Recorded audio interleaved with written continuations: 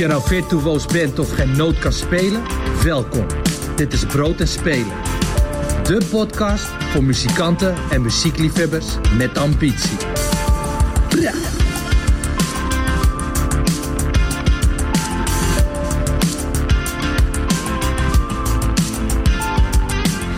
Welkom bij Brood en Spelen. Dit is de tweede aflevering in 2022. Een nieuw jaar waarin er hopelijk snel weer wat meer kan voor iedereen. Maar ook vooral voor de beginnende muzikant die staat te springen om muziek de wereld in te slingeren. Het podium te pakken en de festivals af te reizen. Voor iedereen werkzaam in de industrie. Dat alle plannen eindelijk weer door kunnen gaan en het weer draait om optredens in plaats van bezig zijn met hoe houd ik het hoofd boven water. Deze aflevering bespreek ik wat we misschien geleerd hebben van de crisis. Maar ik ben ook benieuwd of we iets mogen verwachten van het jaar dat komen gaat. Mijn naam is Amber Roner en mijn gasten in de studio zijn Rita Sipora, de duizendpoot in de muziekindustrie. Ze is muzikant, voorzitter Raad van Rechthebbend bij Buma Stemra, bestuurslid BAM Popauteurs en lid Monitoringscommissie Muziek bij de Raad voor Cultuur. Goedemiddag Rita. Hi, goedemiddag. Hi, ja, ik ken jou vooral nog als muzikant, maar je doet zoveel verschillende dingen. Als je er eentje uit mag pikken van al jouw rollen, wat heeft de grootste impact gehad op jouw afgelopen jaar tijdens de crisis? Waar heb je de meeste tijd aan moeten besteden? Dat is een goede vraag. Ik denk mijn rol bij de Raad van Rechthebbenden van Buma Stemra. We zijn natuurlijk altijd wel echt bezig om kritisch advies te geven op het bestuur en op de directeuren over welke kant je op moet gaan. En we zijn een raad van allemaal mensen uit de muziek. Dus componisten en uitgevers uit de klassieke hoek en pop en alles door elkaar. En wij weten dan ook goed wat er speelt. Dus dat was nu heel belangrijk, omdat we natuurlijk wisten hoe het voor artiesten en componisten was, songwriters. En daarnaast hebben we ook fondsen opgericht. En dat was heel erg fijn om te kunnen doen. En heel veel werk en ingewikkeld. Want je krijgt geld, te gek. Maar wat ga je ermee doen? Hoe ga je het uitdelen? En het was tegelijkertijd heel erg nodig. Je wil de juiste mensen bereiken die echt van hun muziek hun werk van is. En, dus dat was echt een uitdaging. Maar wel heel erg mooi om te kunnen doen. Omdat ik inmiddels ook wel echt weet van artiesten en componisten die er heel veel aan hebben gehad. Mooi. Ja, we gaan het daar zeker ook nog zo meteen over hebben wat je dan hebt kunnen bieden en hoe dat eruit ziet. Maar ook eerst even de andere gast hier in de studio introduceren.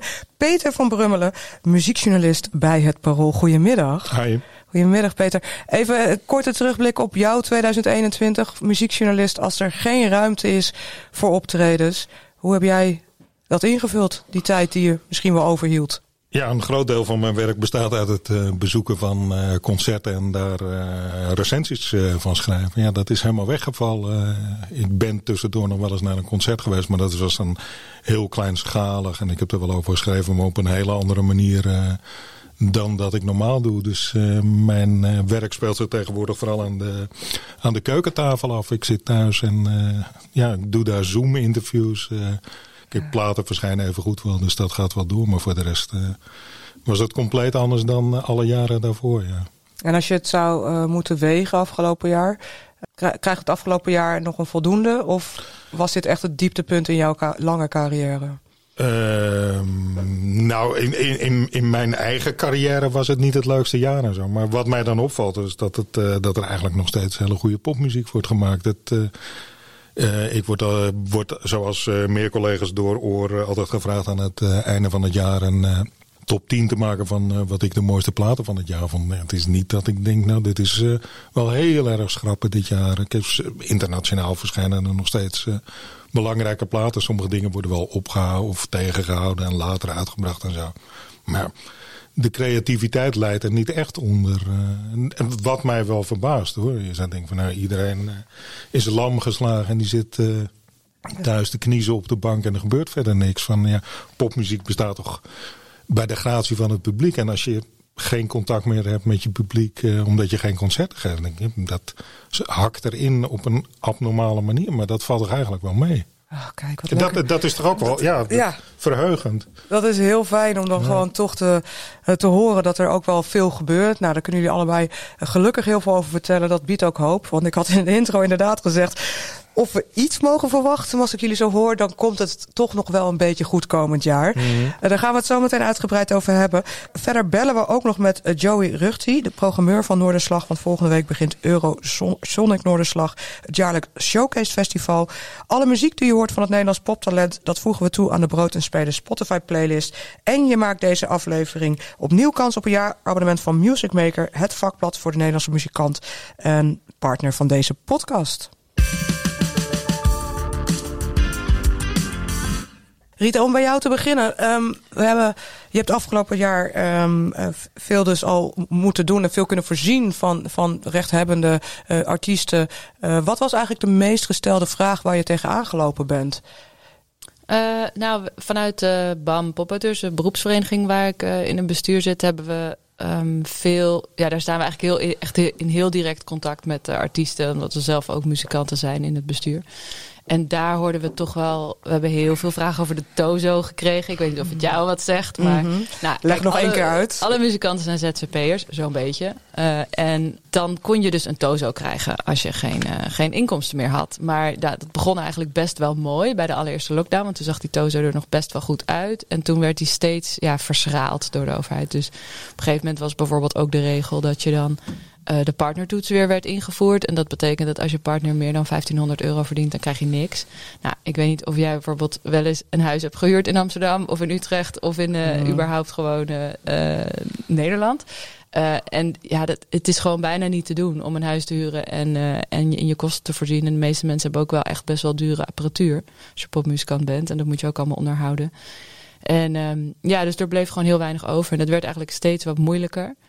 Er was ook nog een rare tijd dat als je dan met 2 ZZP'ers in één huis woonde, kon je helemaal niks krijgen. Ook al verdiende die ander ook niks. En dat was dan ook weer zo. Kijk, dat heb je gewoon met maatregelen die opeens ingesteld worden. Ja, precies. Dus er ging al heel wat mis. We hebben best wel wat informatie informatie kunnen voorzien. En ook wel de lobby gedaan. Dus popmuziek is wel meer om tafel geweest dan eerder, denk ik. Ook vanuit de popcoalitie hebben we dat wel gezien. Is dat inderdaad een pluspunt dan van zo'n crisisjaar? Dat we even met elkaar, 2 jaren inmiddels, dat we even met elkaar kunnen kijken, waar staan we nou eigenlijk als sector? Nou, zo begon het wel, maar inmiddels ben ik daar iets minder verheugd over, moet ik eerlijk zeggen.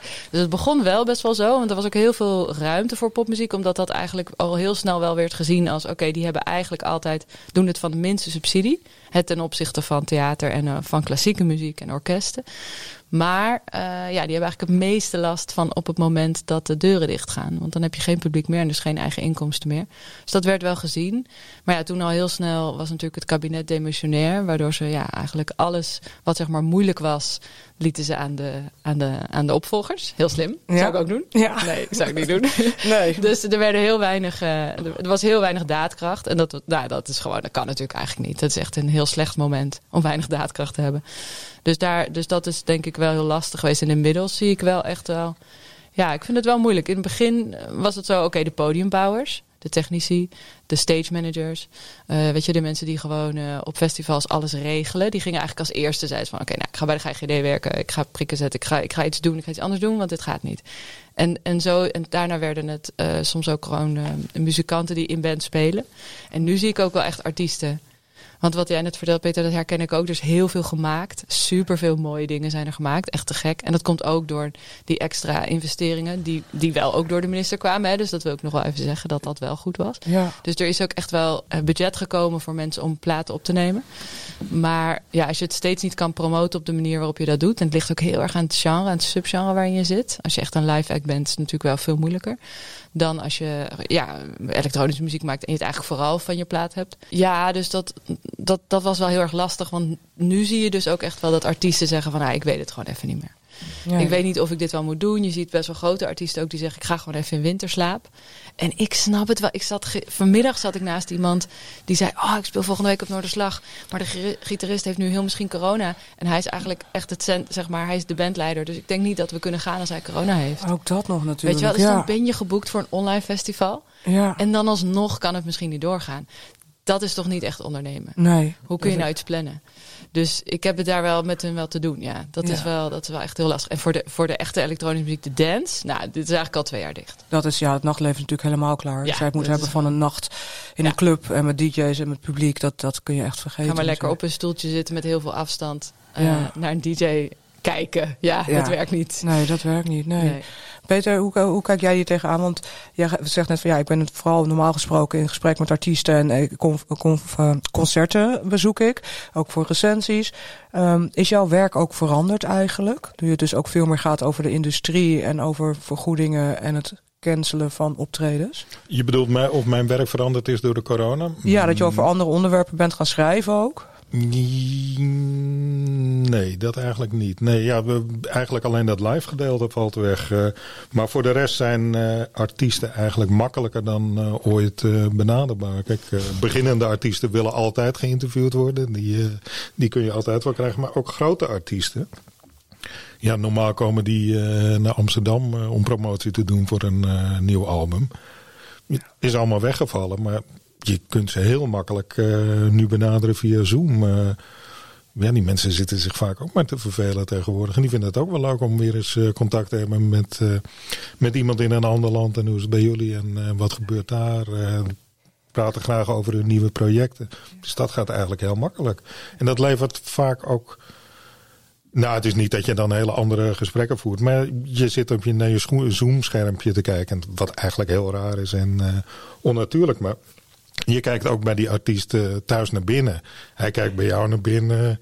En dan krijg je, zeker in het begin van een gesprek, krijg je opeens hele andere onderwerpen waar je over praat.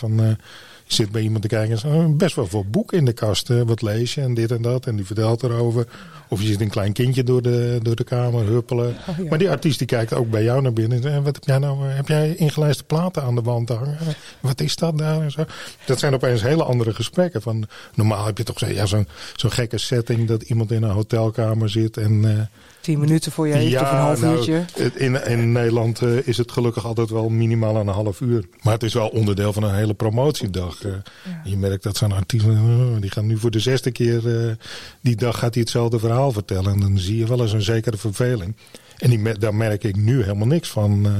Mensen vinden het leuk om te houden. Ze zijn blij dat ze contact hebben. Ja, zeker. Ja. En als je dan kijkt naar afgelopen jaar de mensen die je gesproken hebt.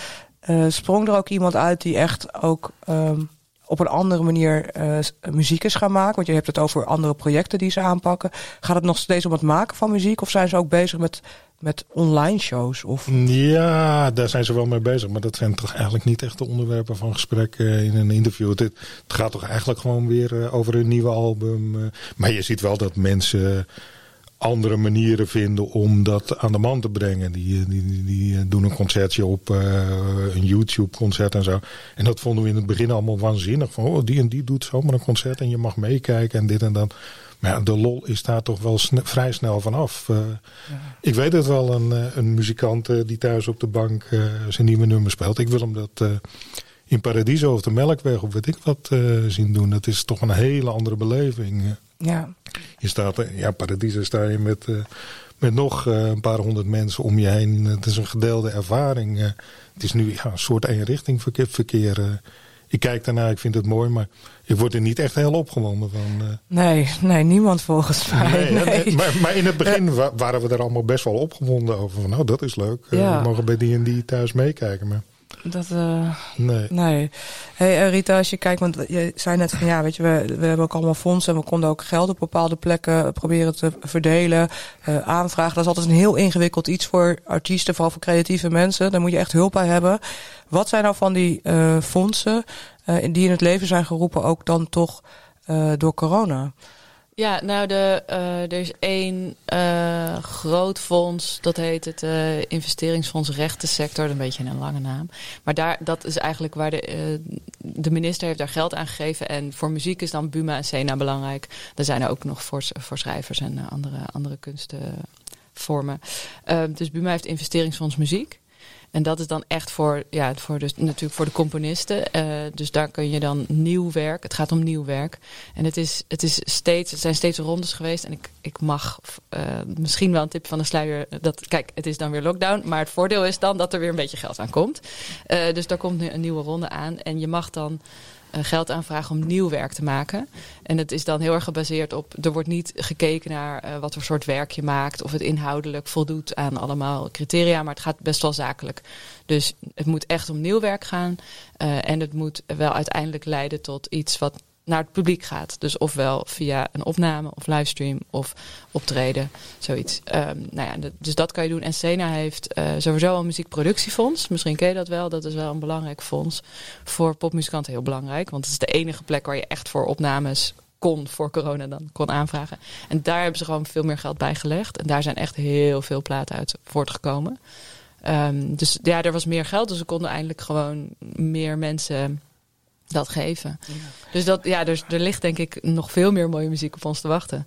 Maar vanuit het muziekproductiefonds is er dan nu ook bijvoorbeeld, omdat het meer geld is, maar is er dan dat er meer makers aanspraak maken op een toelage? Of is het budget wat je kan ontvangen groter, zodat je inderdaad misschien kan voorzien in een livestream? Ja, het is allebei een beetje. Dus kijk, bij het Sena gaat het wel echt om die opname. Dus niet zozeer om een optreden. Het budgetten zijn een klein beetje hoger, maar het gaat vooral meer. Dus meer mensen kunnen dat doen. En het idee is natuurlijk, en dat kan popmuziek dan weer heel goed, is die hele keten voorzien. Dus als een artiest een plaat opneemt, dan gaat hij andere muzikanten kan die inhuren met dat geld, maar ook technici. En ook schrijvers kunnen ook elkaar vragen van, wil je voor mij iets maken?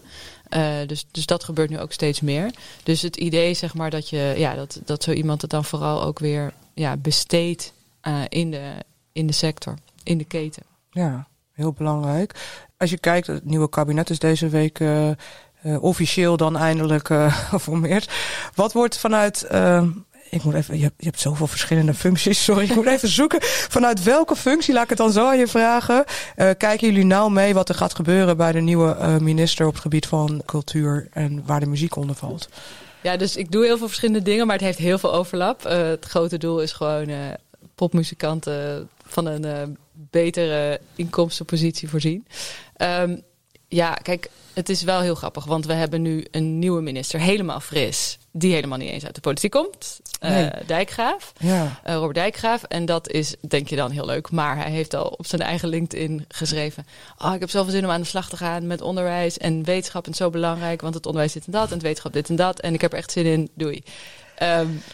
Geen woord over cultuur. Helemaal niks. Nou, dat is een mooi begin. Maar de hoop aan het puntje van de horizon is, moet het even goed, Gunay Oslo. Ik heb haar nog niet ontmoet, dus daar moet ik nog even wennen aan haar naam. En zij wordt als eerste echt staatssecretaris van cultuur. Dus dat vind ik wel spannend, want dat hebben we nog niet gehad. Tenminste, vast wel ooit, maar niet de laatste jaren.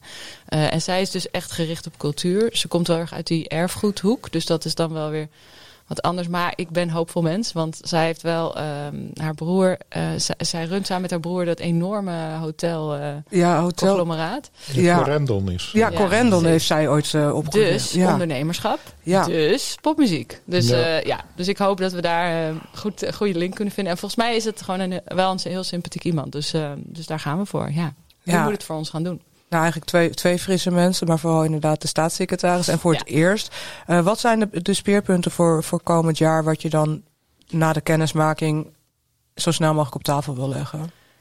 Nou, wat al heel lang speelt is de fair practice. Dat is iets wat in de hele kunstsector speelt, maar de popmuziek blijft achter.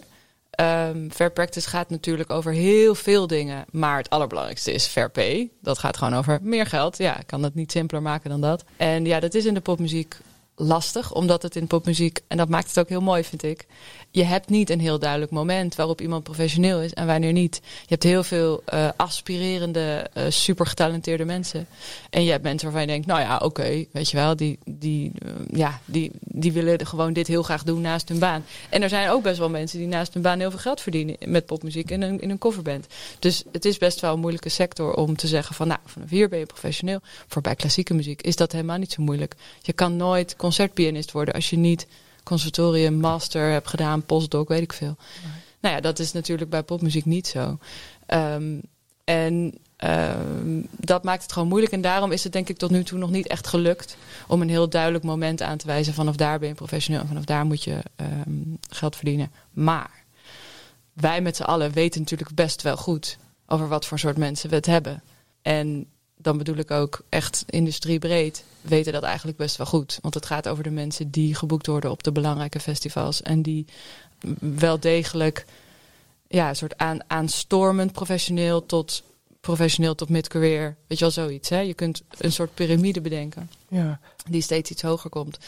Dus ja, ik denk dat wordt nu echt komende 2 jaar wordt dat heel spannend. Pact. Dat is een platform voor arbeidsmarkt. Dat is een beetje een lange naam. Maar die hebben in principe geld gekregen van de Sociaal-Economische Raad om dit uit te zoeken voor de kunstensector. En die gaan zich nu beginnen met popmuziek. Oké, en als je dan kijkt naar dat poptalent, waar valt die in de piramide? Want daar kun je helemaal nog niet bepalen of iemand ook echt... je kan wel een eerste album gemaakt hebben, maar hou je het als band vol of als artiest, dat weet natuurlijk nog niemand.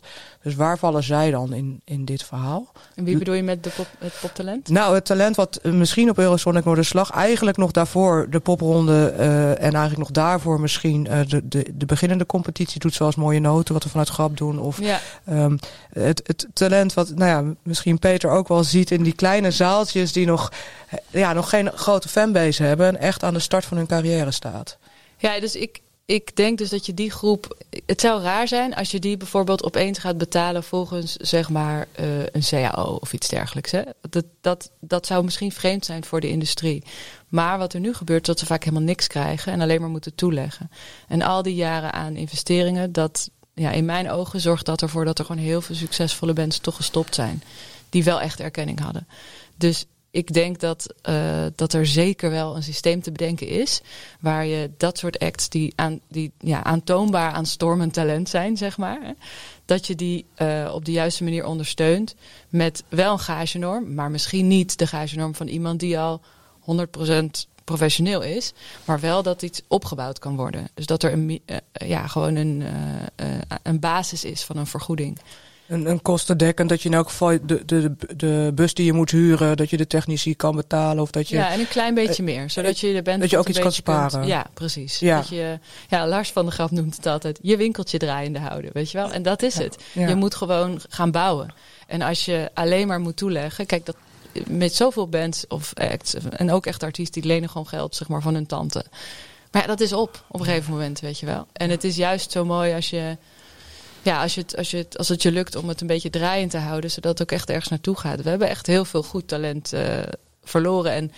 En ik wil niet zeggen van, dat is zonde, want die mensen die werken nu bij de bakker. Die mensen die blijven wel in de muziek. Die gaan gewoon iets anders doen. Die gaan voor Massive Music werken of zo, weet je. Die gaan schrijven voor commercials, dat soort dingen. Dat is prima, dat moeten ze zelf weten. Maar het is wel jammer voor de fans. Ja. Want wanneer wordt een band echt heel goed? Als hij heel vaak speelt, weet je wel. Je moet die vlieguren maken. Precies, ja. Hoe is dat in het buitenland eigenlijk? Jij weet het beter dan ik, maar zijn er landen waar het veel beter geregeld is en waar dat soort idealen wel al verwezenlijkt zijn? Ja, er zijn een aantal voorbeeldlanden die we natuurlijk altijd allemaal aanstippen. Er zijn ook landen waar het echt erger is. Hè. Laat me duidelijk zijn. Volgens mij is Engeland sowieso een van de moeilijkste wat dat betreft.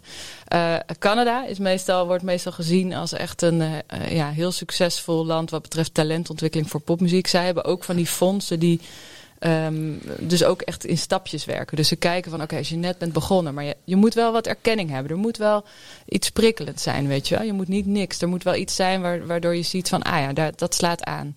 Nou, en dan kun je iets aanvragen en dan kun je daar weer mee verder groeien. En dan kun je ook steeds wat grotere bedragen en vervolgens bedragen om ook echt naar het buitenland te gaan. En ik denk niet dat het toevallig is dat we gewoon best wel veel grote Canadese acts ook hier kennen. En dat die de wereld overgaan.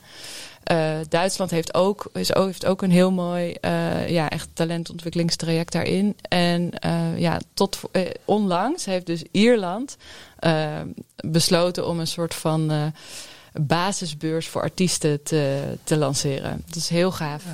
Ja, dus een aantal, ik weet niet precies hoeveel, het kan natuurlijk nooit iedereen zijn, maar wel echt mensen die zich al wel een beetje hebben bewezen. Die krijgen nu geloof ik een soort van minimumloon. En dat is een project, en dan gaan ze monitoren. Beetje op de WWIC, wat we vroeger hadden. En dat is heel gaaf, dat zijn ze nu aan het doen. Dus in verschillende landen wordt wel... Ja, ik las ook in Italië bijvoorbeeld zijn ze dan weer kleine labels enorme belastingvoordelen aan het geven in de hoop dat ze met het idee van dat je dat dus investeert. Dus dan krijg je, als je dat en dat doet, krijg je de belastingvoordeel. Dan heet het geen subsidie, dus dan is iedereen weer blij in de samenleving. Maar eigenlijk is het dat wel. Ja. Dus er zijn heel veel manieren. Nee, hoe verklaar je dat? Je zei het zelf al, Engeland is een ramp op dit gebied. In Amerika is het denk ik net zo erg. Ja. Maar uit beide landen komt best wel veel goede muziek. Hoe kan dat eigenlijk? Ja. Zoals in Engeland is het verschrikkelijk. Kleine bands die willen beginnen, moeten zelf betalen om in een pub te kunnen spelen. En toch barst het aan van het talent. Hoe kan dat? Ja, dat klopt. Dat heb ik ook gehoord van Someone, die jullie ook wel bekend is. Die heeft een tijdje aan gewoond. Hè? Ja, die moest gewoon zelf geld betalen Jackson om te spelen. Ja, precies. Ja, kijk, het begint en eindigt natuurlijk wel met de taal. Ik bedoel, taalgebied is heel, heel groot. De budgetten zijn daardoor zoveel groter. Dat is natuurlijk wel iets wat wij gewoon ons niet echt weinig voorstelling bij hebben. Dus dus dat wel. Maar daarnaast, ik denk dat het ook heel erg te maken heeft met dat als er een traditie begint, dat je die rolmodellen de hele tijd hebt. Dus een Nederlands talent vindt het natuurlijk nog wel moeilijk om zich voor te stellen dat iemand uit Brabant zeg maar zo groot kan worden als Paul McCartney. Ja. Maar misschien als je uit Liverpool komt, weet je wel, dan heb je toch wel dat gevoel van het kan. Ja. Het kan, weet je wel. Ja. Dus, maar ik denk wel dat het taalgebied, en dat geldt ook denk ik voor series en voor, weet je wel, voor heel veel dingen, dat je dat nooit moet onderschatten hoe groot dat is. Want als je afzetmarkt zo groot is, dan heb je industrie die geïnteresseerd is. Ja, zeker. En dan zitten natuurlijk tegenwoordig ook veel meer mogelijkheden dat je inderdaad ook voor commercials of inderdaad voor grote series. Ik kan me van Tessa Rose Jackson in haar vorige formatie nog herinneren dat zij ook muziek heeft gemaakt wat juist via een serie groot bekend werd, voordat het in Nederland eigenlijk werd opgepikt. Go Back to the Zoo kan ik me nog herinneren, heeft ooit een nummer gemaakt voor wat is opgepikt in een Amerikaanse film of serie. Dus zo zijn er natuurlijk ook andere wegen. Ja, kijk, Caro Emerald met die reclame. Ja, dat is gewoon, tuurlijk. Ja, zeker. Ja, en dat heeft op alle bureaus gelegen, hè? Bizar, van alle labels en alle publishers en niemand wou het. Want iedereen zei, het is niet zo bijzonder. En je ziet er niet zo bijzonder uit. Dat hebben ze ook gezegd. Auw. En en alles was feit. Want ze stonden met hun eigen label. Stonden ze gewoon echt onder Universal of zo. De top 3 van meest gedraaid. Het was echt, bizar. Ja, we hebben ze wel gelukkig ook veel grote internationale acts. En die moeten allemaal ergens beginnen. De muziek die wij deze aflevering gaan draaien zijn toch allemaal artiesten die een link hebben met Eurosonic Noorderslag. Want dat begint aankomende woensdag, 19 januari zo uit mijn hoofd. We hebben jullie gevraagd om ook iets mee te nemen. Een artiest die je in de spotlight wil zetten. Ik begin bij jou, Rita. Wie heb jij meegenomen? Nana Adjoa. En waarom? Omdat het heel goede muziek is. Het is heel... ik vind het heel... stoere muziek. Het, zeg maar als in dapper. Dat ze heeft echt haar eigen geluid. En ik heb het live gezien in begin november, toen het nog net mocht. En als het weer mag, moet je het echt live gaan checken. Want het is echt heel goed. Het is echt een feestje om naar te kijken. Gewoon die hele band, hoe ze samen spelen. Het zit heel goed in elkaar en je voelt gewoon dat ze het helemaal... Het is zorgvuldig, maar wel echt met lef gespeeld. Ja, en waar zouden wij van kunnen kennen? Want zij heeft vorig jaar Noorderslag gedaan voor het eerst. Was dat voor het eerst? Nee, weet ik niet. Zou kunnen, ja. Ja, want eigenlijk zijn zij volgens mij eigenlijk wat meer in Amerika. Daar hebben ze wat meer begin gehad nog dan Nederland. Ja. Leuk, hè? Ja, heel tof. Welk nummer gaan we naar luisteren? Cardboard Castles. Come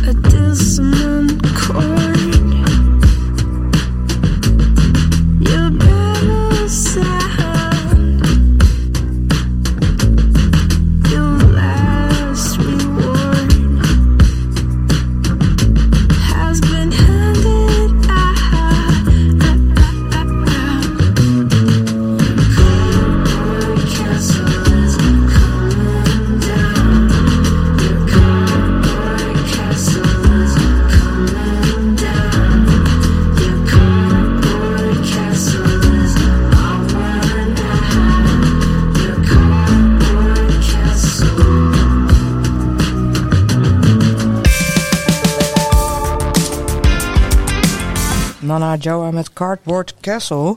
Een van die talenten. Eigenlijk is ze al in Amerika veel groter. Maar wel die dus ook ooit op Eurosonic Noorderslag heeft gespeeld. En daar wil ik ook met jullie naartoe. Want Peter, jij weet alles natuurlijk van de artiesten in Nederland. Je houdt het allemaal goed in de gaten. Ik ben wel benieuwd van afgelopen jaar Eurosonic Noorderslag. Wie is er dit jaar volgens jou, of afgelopen jaar, toch nog een beetje doorgebroken? Wat waren voor jou de opvallende namen? Oei, dit is een moeilijke vraag. Oké, je mag gewoon Nederlandse artiesten noemen die jou afgelopen jaar zijn opgevallen. Nou, wat mij vooral opvalt is dat de toon tegenwoordig gezet wordt door vrouwen. En als ik denk, wie vind ik goed van de afgelopen jaren? Ik zit net even op te schrijven. Tessa Rose Jackson werd genoemd. Nana Adjoa. Sophie Straat vind ik hartstikke leuk. Vrouwtje vind ik geweldig. Pip Blom. Maar er is opeens... Het was altijd echt een mannensport, zal ik het maar noemen. Ja. En eigenlijk is dat gewoon... Opeens is dat helemaal omgedraaid. En zonder dat er nou, weet ik wel, een of andere beweging of een manifest of weet ik wat aan ten grondslag ligt. Het is ook helemaal niet een nadrukkelijk feministische beweging of zo, maar het is er opeens. Dat is wel bijzonder inderdaad. Zij maken de belangrijke platen tegenwoordig. Ja. En heb je enig idee waar dat dan inderdaad... Waar die omslag is geweest? Was dat inderdaad vorig jaar? Of? Ik denk een jaar of 2, 3 geleden zou ik zo zeggen. Dat het mij opeens begon op te vallen. Hey, nog een vrouw en nog een meisje en weer een goede plaat. Ja, hoe komt dat? Ja, nou ja, ten eerste was het wel eens tijd, zou ik denken. Zo, zeker. Ja. Rita, die zit ook echt zo. Ja. Rita, je mag gewoon inhaken, ja. Dat weet je. En van dat rijtje wat ik net noemde, heb ik bijna iedereen wel geïnterviewd. En dan komt dat ook wel te sprake van, waar komt dit nou vandaan? En dan hebben we het erover van, waren jullie er altijd al, maar kreeg je de aandacht niet? Of ja, zijn jullie veel beter geworden? En ik heb er eigenlijk nog niet helemaal de vinger op weten te leggen. Maar ik vind het wel de ontwikkeling in de Nederlandse popmuziek van de afgelopen 3 jaar. En dan kijk je naar het buitenland. Dan denk je, dat speelt er eigenlijk helemaal. Ja, tuurlijk speelt dat. En zijn er vrouwen die goede popmuziek maken. Maar zo nadrukkelijk als hier is dat volgens mij niet. Ja, ik vind het heel mooi dat je het zegt. We hadden het ook aan het eind van het jaar ook met die lijstjes een beetje geconstateerd. Hè, dat er veel Nederlandstalig en veel vrouwen in zitten. En ik vind dat best wel bijzonder. Want het blijft een hot topic en terecht. Want we zijn er nog lang niet. Maar over die diversiteit in de popmuziek. Rita, jij hebt daar ook altijd wel volgens mij een mening over. Maar wat Peter net zegt, is dat dan een paar jaar geleden per ongeluk gegaan? Of komt het dan toch doordat we iets goed doen dan? Ja, ik vind het dus... Oké, ik vind het heel gaaf dat het zo is. Maar wat ik heel leuk vind is dat jij zegt, ja, dat is niet per se feministisch of er is niet echt iets, een manifest of zo. Maar achter de schermen is er heel veel gebeurd. Dus de afgelopen jaren is er wel degelijk... Er is bijvoorbeeld Key Change geweest. Dat komt door de grote internationale festivals. Die zijn dat begonnen. En Eurosonic Noorderslag heeft op een gegeven moment gezegd, wij doen mee. En daar was het bij 2020 50-50. Dus daar moest op het podium 50% van de acts moest een vrouw in de band hebben. Hè? Dus het kan ook de bassist zijn of de vocalist, kan alles zijn. En dat was dus wel degelijk echt een statement wat ze daarmee hebben gemaakt. En dat kwam vanuit die andere internationale festivals voort. Dus dat speelt wel ook wel internationaal, speelt het wel. Maar ik denk inderdaad dat het in Nederland wel echt heel goed heeft geholpen. En ja, Roosmarijn Rij, maar ja, daar moet ik gewoon altijd toch even mijn hoed voor afzetten. Want die heeft toch echt een lans gebroken. Ja, leg even voor wie dat toen destijds gemist heeft of niet zo heel erg in de industrie zit. Leg nog 1 keer uit. Wat heeft zij gedaan om die lans te breken voor de vrouwelijke act? Ze heeft iets heel gaafs gedaan. Wat zij heeft gedaan, ze had toen haar 3 voor 12 show. Dus dat was elke avond of 4 dagen per week op 3FM, de 3 voor 12 show tussen 9 en 12. En dan had zij, op een gegeven moment heeft zij iets van 6 of 7, misschien wel 10 afleveringen gemaakt, waar ze alleen maar vrouwen heeft gedraaid. En ook alleen maar vrouwenstemmen die het nieuws voorlazen. En volgens mij heeft ze zelfs geprobeerd de commercials alleen maar vrouwen te laten zijn. Ik weet niet of dat helemaal gelukt is. En de grap was dus, niemand had het door. Dus 2 keer of zo is er een luisteraar geweest die zei, hey, ik heb allemaal mooie vrouwelijke muziek gehoord of zo. Weet je wel zo. Maar gewoon niemand verder had het door. Zelfs de mensen met wie ze werkte niet bij 3FM. Omdat het gewoon ze had gewoon een mooie programmering. Het was gewoon goed. Maar er is heel lang een soort van, ja, goed, dat is dan even, nu mag ik dat wel zeggen, maar Erik de Zwart, van wie ik niet echt fan ben, die heeft dus op een gegeven moment gezegd, dat mannenstemmen veel beter werken op de radio dan vrouwenstemmen. Ja. Omdat mensen van vrouwenstemmen nerveus worden. Zoiets. Ja. En dat is helemaal zijn eigen leven gaan leiden. En wat ook resulteerde in minder vrouwelijke DJ's heel lang. En dat is bij 538 nog steeds, hè? Dus, bedoel, hè? Dat is, ja. Niet alleen bij 538. Ik heb me verbaasd het afgelopen december met alle nieuwe namen. Want in januari gaat de nieuwe programmering van start. En dan heb je het ook over 538. Dan heb je het ook over eigenlijk heel veel radio. Nu komt de radioring daaraan als je kijkt. De diversiteit, zowel in afkomst, leeftijd, man, vrouw, is ver te zoeken nog in het Nederlandse radiolandschap. Ja. 2000. Ja. Wat jij zegt over dat vrouwenstemmen niet zouden werken op de radio. Dat is er zelfs een tijd geweest, ook bij Radio 3. Vertelde iedereen aan elkaar door van... Ja, er is ook een wetenschappelijk onderzoek gedaan. En er blijkt uit dat de luisteraar dat niet op prijs stelt. Ja. Ik weet niet meer wie het was. Er is een journalist die is een keer NRC, op zoek gegaan. Ja. Nou, dat hele rapport bestaat niet. Zo erg. NRC heeft zo'n rubriek, toch? Dat ze zeg maar dat ze feiten gaan uitzoeken. Die hebben dus uitgezocht. Blijkt dus dat het enige wat er is een of ander onderzoek ooit echt in een ander Europees land geweest. En daar bleek uiteindelijk uit dat als je in commercials vrouwen de dingen laat verkopen, dat meer mensen het kopen. Dus het klopte ook nog helemaal niet. Ja, dus dat vind ik dan van zo'n Erik de Zwart. Ja, dat kan je gewoon niet doen. Nee. Als je zo'n statuur hebt en je zuigt iets uit je duim en je vertelt het gewoon door, dan gaat iedereen het aan elkaar vertellen de hele tijd. Ja. Terwijl niemand het eigenlijk weet. Maar denk jij dat die bloei van, ik noem het maar even, hoe noemen we dat? De vrouwenpop in Nederland, dat die ook te maken heeft met het feit dat er veel meer, dat er meer vrouwelijke DJ's zijn? Je hebt die Sagit Carter, Angelique Houtveen. Ik weet niet of die meer vrouwen draaien dan andere DJ's, maar ze speelt dat een rol, denk ik? Ja, ik denk het wel. Ja. Ik denk dat sowieso is het wel, gaat het niet alleen over DJ's, maar dan over de hele industrie, dus ook boekers. En daar zijn nog steeds weinig vrouwen. Programmeurs zijn nog steeds heel weinig vrouwen. Maar ook gewoon bij publishers en labels en zo. Het gaat om je eigen netwerk.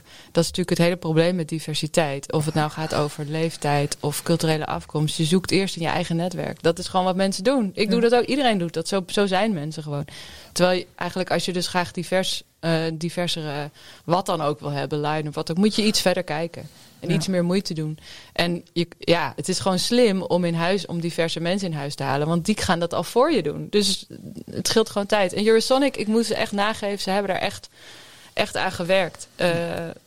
Echt met die key change. Maar ook met toch ook proberen om de conferentie meer moderators te hebben van verschillende afkomsten. En ook in hun eigen personeel. Dus het is er nog niet. Want man-vrouw gaat beter. Maar ik denk dat cultureel diverse de volgende grote uitdaging is.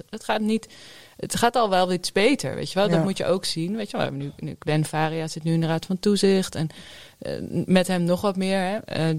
Dus het gaat wel wat beter, maar daar moeten gewoon stappen gezet worden. Ja, ik doe zelf ook een van die panels over diversiteit in de backstage. Dat los nog van wat er op het podium staat, dat je ook achter de schermen inderdaad gaat kijken van wat missen we? We hebben zoveel cultuur. In Amsterdam alleen al hebben we meer dan 180 nationaliteiten.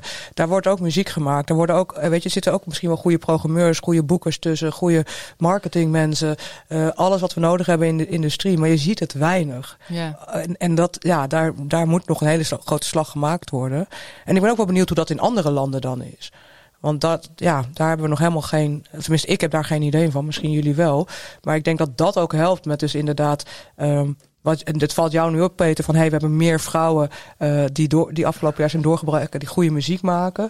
Dat er misschien... Ik weet niet of het zo is hoor, maar ik kan me voorstellen bij het Parool dat jullie die gesprekken ook voeren. Dat je misschien net dat extra... net die extra stap doet om te kijken van wie maken er eigenlijk allemaal muziek op het moment en vergeet ik niet een groep. Ja, nee, dat is zeker wel een onderwerp van gesprek op de redactie. Want wij willen niet alleen maar witte mensen in de krant en we willen niet alleen maar mannen in de krant. Daar wordt echt wel op gelet van klopt die mix een beetje. En dan wordt er ook wel gekeken naar we hebben op zaterdag muziekpagina's met recensies.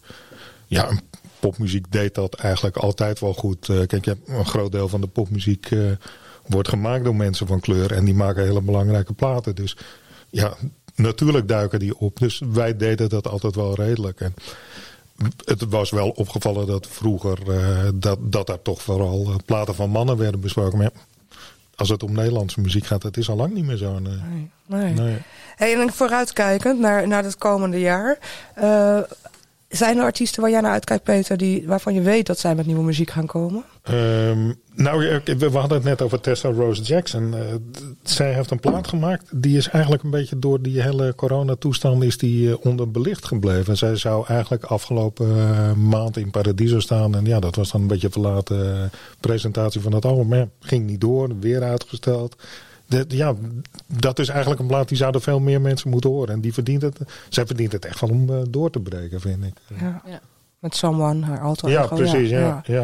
Ja, zeker. Ja. En andere, want Tessa die loopt natuurlijk wel heel lang mee, ook in de industrie met verschillende formaties. Zeker, ja. Maar heb jij ook echt talent waarvan jij zegt van daar ben ik heel nieuwsgierig naar? Nou ja, Nana Adjoa hebben we gehoord. Net, volgens mij zit daar nog veel en veel meer in. Ik weet niet of dat nou een hele grote artiest gaat worden, maar wel een belangrijke artiest. Ja, precies. Het is niet zo mainstream. Dat klopt. Maar omdat zij zo meteen internationaal kijkt, denk ik dat ze toch wel een groot publiek kan nog gaan bereiken. Omdat het is een specifiek indie genre. Maar als je dat over de hele wereld doet, dan is het in één keer weer best wel veel. Maar vind jij dat specifiek indie? Ja, ik vind dat altijd overstijgt, zo moeilijk. Het overstijgt alles. Ja, ik bedoel eigenlijk meer te zeggen, het is niet mainstream. Nee, zeker niet. Nee, dus het is ook wel voor de luisteraar, denk ik, die wel ervoor open staat om echt te luisteren. En ook weer nieuwe lagen te ontdekken, zeg maar, in de muziek. Ja. Peter, waar ik ook wel nieuwsgierig naar ben, jij hebt... hoe lang werk je eigenlijk als muziekjournalist? Ik durf het bijna niet te zeggen. Maar, mijn allereerste stukje schreef ik in 1982. Toen kenden jullie ouders elkaar nog niet eens. Jawel, dat is mijn geboortejaar. Dus dat is 40 jaar, weet ik toevallig. Maar dat was voor een al lang niet meer bestaand muziektijdschrift Vinyl. Wat een beetje zo in de New Wave hoek zat. Maar voor het Parool schrijf ik sinds in 1992 zit ik in vaste dienst. Maar jaren daarvoor was ik al freelance medewerker. Ja. Ja, en als je dan kijkt, ik vind dat heel fijn namelijk. Al die wijsheden en zo die ik nu aan jou ga vragen. Nu moet ik hele slimme dingen gaan zeggen. Nou, dat doe je sowieso, daar ben ik niet bang voor. Maar waar ik wel nieuwsgierig naar ben, is als je dan kijkt naar jouw loopbaan. Wat is dan een beetje, wat zijn de grootste veranderingen voor jouw vakgebied vanuit de popjournalistiek? Ja, kijk vroeger popmuzikanten, die hadden echt... Of een probleem. Het was voor hun veel moeilijker om in de aandacht te komen. Ja, er waren eigenlijk maar 2 manieren op de radio gedraaid worden. Wat maar voor een heel beperkt deel van de Nederlandse popmuzikanten mogelijk was. En dan had je de kranten en tijdschriften die over je zouden kunnen schrijven. Dus wij werden toen wel veel meer achterna gezeten door groepen zelf, door hun managers, door platenmaatschappijen en zo. Maar een heel groot deel van de popmuziek die verzorgt zijn eigen publiciteit. Want dat internet heeft zo krankzinnig veel veranderd. Je kan als groep... er zijn zoveel meer mogelijkheden om bij het publiek onder de aandacht te komen. En bovendien, dat blijft niet beperkt tot Nederland. Je kan ook bij zomaar in Engeland of Amerika een voet aan de grond krijgen. Ja, dat is dan aan de ene kant een groot voordeel. Maar het is ook, hoe zeg je dat... Is het niet veel sterker nog steeds dat je vanuit de gerenommeerde media of de kranten, als je daar genoemd wordt, dan dat je je eigen promotie doet? Het helpt wel. Ja, tuurlijk is het leuk als je kunt zeggen van... Dus die Nana Adjoa, die werd door de Volkskrant uitgeroepen tot het poptalent van dat en dat. Ja, dat is hartstikke leuk. Dat heeft er ook zeker wel geholpen. Van dat genereert weer allerlei andere publiciteit, ja. Ja, nee, het is niet dat de rol van kranten of tijdschriften uitgespeeld is. Zeker niet. Nee, die is misschien ook wel groter geworden. Omdat als je dingen van internet... Tenminste, wat ik altijd denk... Als je heel veel van internet... Je krijgt alles aangeboden door de algoritmes. Wil niet zeggen dat ik dan duiding kan geven... aan waar ik nou precies naar luister. Ja, nee, dat is wel waar. Ja, als het gaat om duiding... zijn kranten nog steeds belangrijker. Zeker. Ja, ik zou wel gek zijn als ik zei dat het niet zo was. Waar vind jij zelf de nieuwe muziek? Wat is voor jou een plek om naartoe te gaan? Nou, dat is ook zoiets. Vroeger was je als popjournalist de enige die al die platen hoorde en kende en zo. En die kennis die verspreidde je en dat zette je in de krant. Die en die plaat moet je luisteren. Ja, nu zitten wij in een hele andere fase. Maar ja, ik kijk heel veel rond op... ik lees ook andere kranten en tijdschriften en zo. Maar ik zit heel veel op internet... Ik kijk rond op in muziek gespecialiseerde sites. Het is ook waanzinnig natuurlijk dat er zoiets als Spotify bestaat. Dat je zomaar alles wat uitgebracht wordt, kun je zomaar thuis twee muisklikken en je bent er. Maar of ik lees ergens iets of ik zie iets en wat is dat? Ja, 5 minuten of een halve minuut later zit ik daarnaar te luisteren. Ja. Wat is een van die ontdekkingen in jouw carrière waarvan je zegt, hier ben ik echt trots op dat ik daar misschien wel als een van de eerste een mooi verhaal over heb. Wow, Urban Dance Squad, dat vond ik wel echt een van de hoogtepunten van de popmuziek in Nederland in, de jaren 80. En dat was nou typisch een band, die werd zeker niet gedraaid op de radio. Ze hebben wel een hit gehad. En dat was een beetje wel een lievelingsact van popjournalisten. En dat was een hele mooie samenwerking. Wij schreven er heel veel over. En, dat hebben we. Ik wil niet zeggen dat de popjournalistiek die band gemaakt heeft. Ze maakten vooral hele goede muziek en deden dat zelf. Maar de popjournalistiek heeft daar wel aan bijgedragen. Ja. Trouwens ook al een band die in een heel vroeg stadium zomaar opeens in Amerika, doorbraak is een groot woord, maar ze stonden echt gewoon in hele grote tv-shows en zo. Ja. Als je dat achteraf ziet. Want dat was dan ook zoiets van, zij stonden echt in grote tv-shows. En dat hoorden wij eigenlijk pas veel en veel later. We hebben dat en dat gedaan. Nu ben je daar meteen van op de hoogte als zoiets gebeurt. Ja, dat is natuurlijk ook zo. Ja. Hey, en als je kijkt naar, als je jonge artiest bent nu, kan je tips geven, als je nou een jonge artiest bent, en misschien jij ook wel, Rita, voor zo'n eerste interview, als je geïnterviewd wordt door een journalist, waar moet je aan denken? Jeetje, ik weet niet hoe andere journalisten te werk gaan bij een interview met een beginnende band, maar ik zou wel van tevoren bedenken van, wat wil ik eigenlijk kwijt? Soms zijn beginnende bands helemaal verbaasd of verrast door de vragen die je stelt. En denk daar heb je toch wel eens over nagedacht. Ja, bijvoorbeeld de stomste vraag, wat voor soort muziek maak je? Mensen klappen helemaal dicht. En dan denk je, maar dat zou je toch wel moeten kunnen vertellen wat je doet. Ja. En Rita, van jou, want jij hebt dat de hele tijd terug, maar jij was vooral ook muzikant. Zeker. Hoe was dat voor jou, zo'n eerste interview? Wat voor tip kan je geven? Achteraf denk ik toch dat het belangrijkste is. Ik denk soms, het kan niet bijzonder genoeg. Je moet echt gewoon je quirky, vreemde, bijzondere zelf zijn. Want dat blijft veel beter hangen. Dus dat mooie verhaaltje, daar prikt Peter wel doorheen, denk ik. Ja. Maar ik zou zeggen, zorg dat je ook wat leuke verhalen, wat anekdotes in huis hebt. Soms blijven muzikanten echt op een bepaald niveau zitten praten. Dan denk je, ik wil gewoon een leuk verhaal. Vertel me wat heb je meegemaakt bij optredens? En als je elkaar in het echt ziet, dan kan je ook gewoon, weet ik veel, iets geks doen. Of dat je, maar je moet wel van jezelf zijn natuurlijk. Maar ik denk wel dat het belangrijk is dat muzikanten zich gewoon daarin ook wel helemaal vrij voelen. Dus je moet echt gewoon je gekke zelf zijn. Want je gekke zelf, dat mag best wel. Ja. Ik weet niet of buitenlandse artiesten daarin getraind worden of zo, maar die hebben vaak veel gekkere dingen te vertellen. Wat voor dingen dan? Ja, weet ik veel. Die zijn best wel vrij over wat ze allemaal meemaken on the road of zo. Niet dat je allemaal gekke verhalen over seks, drug en rock'n'roll wilt. Maar die hebben vaak veel beter door. Zeker Amerikanen, die zijn er heel handig in. Storytelling, hè? Ja, storytelling, echt. Daar gaat het over. Ja, en die zeggen, wat ik toen meemaakte. Vertel het maar, hartstikke leuk. Ja. En die kunnen dat ook nog een beetje aandikken vaak, hè? Ja, maar ik denk dat het kan ook een verhaal zijn over dat je voor het eerst voor een hele grote zaal stond en helemaal dichtklapte en niks meer wist. En het hoeft niet per se te zijn van inderdaad de seks, drugs en rock'n'roll. Maar het kan ook juist een soort, maar dat het wel echt een verhaal is wat ook bij de lezer blijft hangen. Dus wat ik nu heel vaak tegen muzikanten zeg of artiesten van, want ik heb het nu vanaf de andere kant gezien, er is gewoon zo'n stapel aan muziek. Hoeveel uur er elke dag op Spotify wordt gezet, daar word je bijna verdrietig van.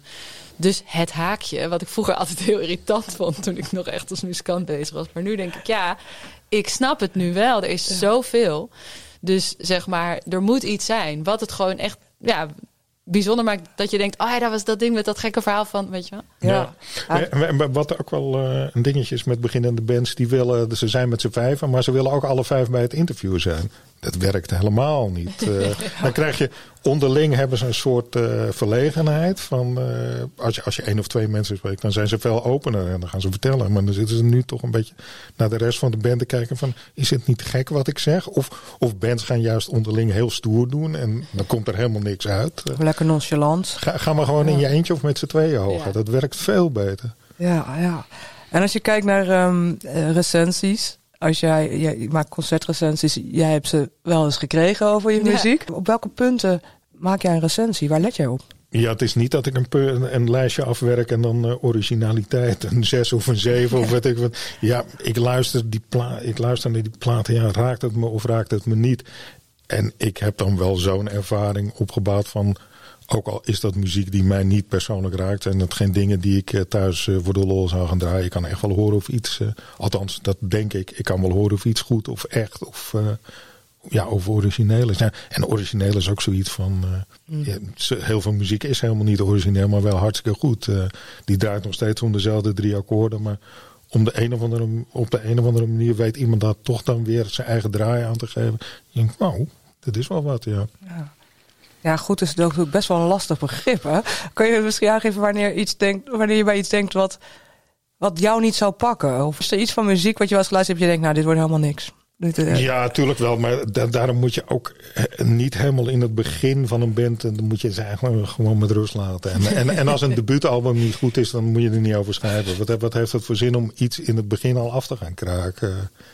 Netjes, ja. En jeetje, bands kunnen zich nog zo ontwikkelen. Ik zag toevallig onlangs een filmpje van het eerste tv-optreden van U2 in Ierland. Nou is dat helemaal niet mijn favoriete groep, maar het is wel wat en ze kunnen wel wat. Nee, je weet niet wat je ziet en hoort. Echt totaal amateurisme. Dat wordt helemaal niks. Maar dat is toch anders gelopen? Ja, dan is het hartstikke zonde als je al in het begin gaat zeggen, maar nou, deze band moeten we maar vergeten. Die doet niet mee. Nee. Dus kijk, als ik kan kiezen uit 2 debuutalbums die ik wil bespreken, en eentje vind ik volkomen ruk en de ander vind ik goed, ja, dan is het duidelijk welke ik bespreek. Wat heeft dat voor zin om tegen mensen in zo'n vroeg stadium te gaan zeggen, nou, loop hier maar omheen. Nou, heel goed. Ja, maar het is goed om te weten, want deze podcast is ook bedoeld voor beginnende muzikanten. Dus ik kan me voorstellen dat het ook heel spannend is als je dan voor het eerst zo'n vakmens als jij, die al zoveel jaar meegaat, tegenover je hebt. Ik weet niet hoe dat voor jou was, Rita, bij je eerste recensie. Hoe heb jij dat ervaren? Nou, toen ik op Noorderslag had gespeeld, toen kreeg ik inderdaad een paar, in een paar kranten was dan over Noorderslag. En in de 2 of zo stond ik daar dan ook in, dus dat was heel leuk. Dat was wel best wel goed. 3 voor 12 was wel weer op het randje. Kijk, er zaten echt goede dingen in die ik echt gewoon in mijn zak kon steken. Maar er was ook wel wat opmerking dat ik dacht, nou ja, oké, helemaal fijn. Maar ik heb wel op een gegeven moment, weet ik nog, heb ik in het NRC een echt goede recensie gehad. En dat deed mij wel heel goed. Ja, dat is wel echt zo. Het kan je wel echt, weet je, het is bijna gewoon meer psychologisch. Want het geeft je gewoon weer het gevoel dat, dat klinkt wat zwaar, maar dat je wordt begrepen. Weet je wel, dat mensen het echt mooi vinden en dat ze ook snappen wat je ermee wil zeggen. En een recensie in zo'n tijd, in zo'n krant of een tijdschrift wat echt goed wordt gelezen, dat doet zeker wel wat voor je fans, maar voor fanbase. Maar het is niet dat je dan ineens heel rijk wordt of zo. Het is echt dat je het doet dat het een goed gevoel geeft ook voor wat je aan het maken bent. Ja. Heb jij wel eens een echt hele slechte of hele negatieve recensie gehad? Nee, ik denk dat de mensen die het niet goed vonden inderdaad. Kijk, ik was niet zo groot. Kijk, als je echt heel groot bent, dan krijg je ook echt, zoals bijvoorbeeld Chef Special heeft wel eens echt in de Volkskrant echt een hele slechte recensie gehad. Dan ben je zo groot, dan moet je soort van besproken worden. Kijk, dat heb ik natuurlijk nooit gehad, dus ik denk inderdaad dat ik dat niet had. Maar live was het dan met 3 voor 12. Ja, die hadden dan wel wat. Ja, hoe zat het nou ook alweer? Ja, ik had zo'n liedje gemaakt en dat was door Amnesty gebruikt. Wat voor mij echt top was. Ja. Ik bedoel, het was gewoon top. Het was fantastisch, weet je wel. Het was gewoon op tv. Maar zij vonden dat dan heel Postbus 51. Nou, dat is gelukkig alweer vet gedateerd. Dus ik denk dat de jonge mensen die nu luisteren denken Postbus 51. Ja. Een postbus met brieven.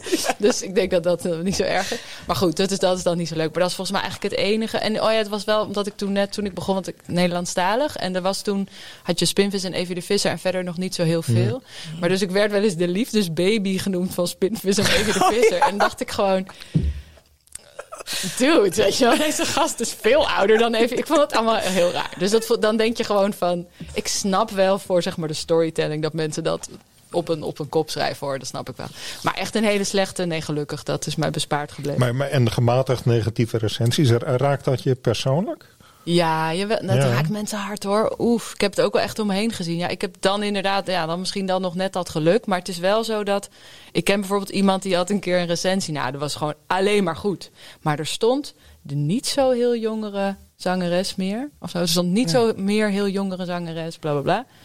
Nou, die heeft daar gewoon een week van in bed gelegen. Dat was gewoon erg. Dus het kan echt heel erg raken. Ja, het kan echt heel erg raken, ja. Maar andersom dus ook. Want toen ik die NRC had, weet ik echt nog wel dat me dat echt wel heel goed deed. Ook omdat het is echt een heel moeilijk vak. Ja. Het is gewoon zwaar. Ook als het geen corona is. En nu zeker. Ja. Maar het is gewoon zwaar. Je bent gewoon bezig. Je bent aan het investeren. Je probeert eigenlijk gewoon zieltjes te winnen. Terwijl toen je begon met muziek maken, deed je het voor de muziek.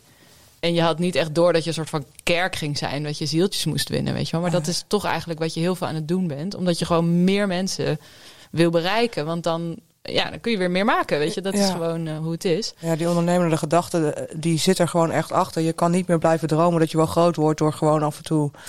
Er is te veel goed. Ja, het is niet dat je struikelt en 's ochtends wakker wordt en ineens een groot artiest bent. Nee, daar moet je heel veel dingen voor overwinnen, toch? Precies, ja.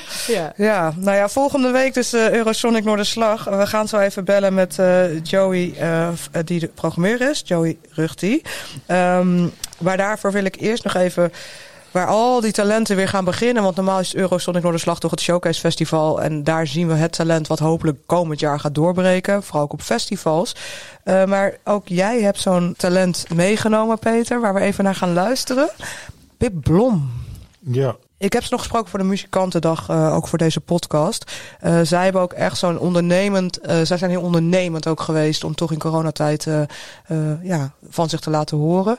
Maar jij vindt ze ook heel goed. Vertel. Ja, dat ondernemen, dat is ook echt wel iets wat veranderd is in de popmuziek. Van toen ik begon te schrijven over popmuziek. Nou, dat was wel het laatste waar een muzikant zich mee bezig hield. Dat was niet rock and roll om je met die kant te bemoeien. En dat hoorde misschien zelfs wel een beetje tot de folklore van de popmuziek. Dat popmuzikanten uitgebuit werden. Krankzinnig. Ja. Maar die hielden zich daar niet mee bezig. En dat is helemaal veranderd. Van, in de dance heeft iedereen zijn zaken helemaal goed voor elkaar zo'n beetje. Ja. Maar ook zo Pip Blom die in een hele andere hoek zit. De gitaarmuziek. Ja, zij is echt bezig met van... Hoe spelen we ons in de kijker? En hoe bereiken we een publiek? Wat ik hartstikke leuk vind. Ja, goed. Zo'n popmuziek zoals jij over popmuziek praat. Dat bestond helemaal vroeger helemaal niet. Ja. Nee, maar komt het niet ook omdat het aanbod gewoon echt veel kleiner... Zeg maar het goede aanbod dan, hè? Ja, dat is wel zo. Mensen, in de dance slaan ze daar wel eens af en toe in door, vind ik. Ja, dan denk ik, wat ben je nou? Ben je nou een muzikant of ben je een zakenman? Nou, daar wordt ook gewoon heel veel... Er wordt ook heel veel geld product gemaakt om geld te verdienen. Ja, zeker. Ja, nee, maar Pip Blom is daar een hartstikke goed voorbeeld van. Toen zij begon van een meisje van 17, ik ga op Glastonbury spelen. Ja, lachen. Maar ik interviewde haar toen, niet toen ze 17 was, iets later. Toen dacht ik, volgens mij gaat hij hier inderdaad op Glastonbury spelen. Ja hoor. Ja. Een jaar later stond ze er geloof ik. Ja, dat is toch te gek. Ja. Dus dat is de reden. Je wilde gewoon even haar laatste single, It Should Have Been Fun. Ja. Die heb jij meegenomen. Ja. En zit daar nog een diepere gedachte achter? It should have been fun. Ik vind de titel namelijk altijd al zo mooi. Maar... Nee, er zit geen diepere gedachte aan. Maar wat bij haar zie je echt een enorme ontwikkeling van die eerste liedjes die ze maakte. Echt, die waren leuk van onstuimigheid, zeg maar. Maar het was, je hoorde een riff en die werd, ik weet niet hoeveel keer herhaald in dat nummer. Maar verder gebeurde er helemaal niks, wat ook leuk was. Maar als je nu hoort, dan denk je, dus het gaat toch een beetje de kant van de klassieke songopbouw op. Er zitten koortjes in, mooie refreinen en zo. Het wordt steeds leuker. Ja. Nou, absoluut. We gaan lekker even een stukje luisteren van Pip Blom met It Should Have Been Fun.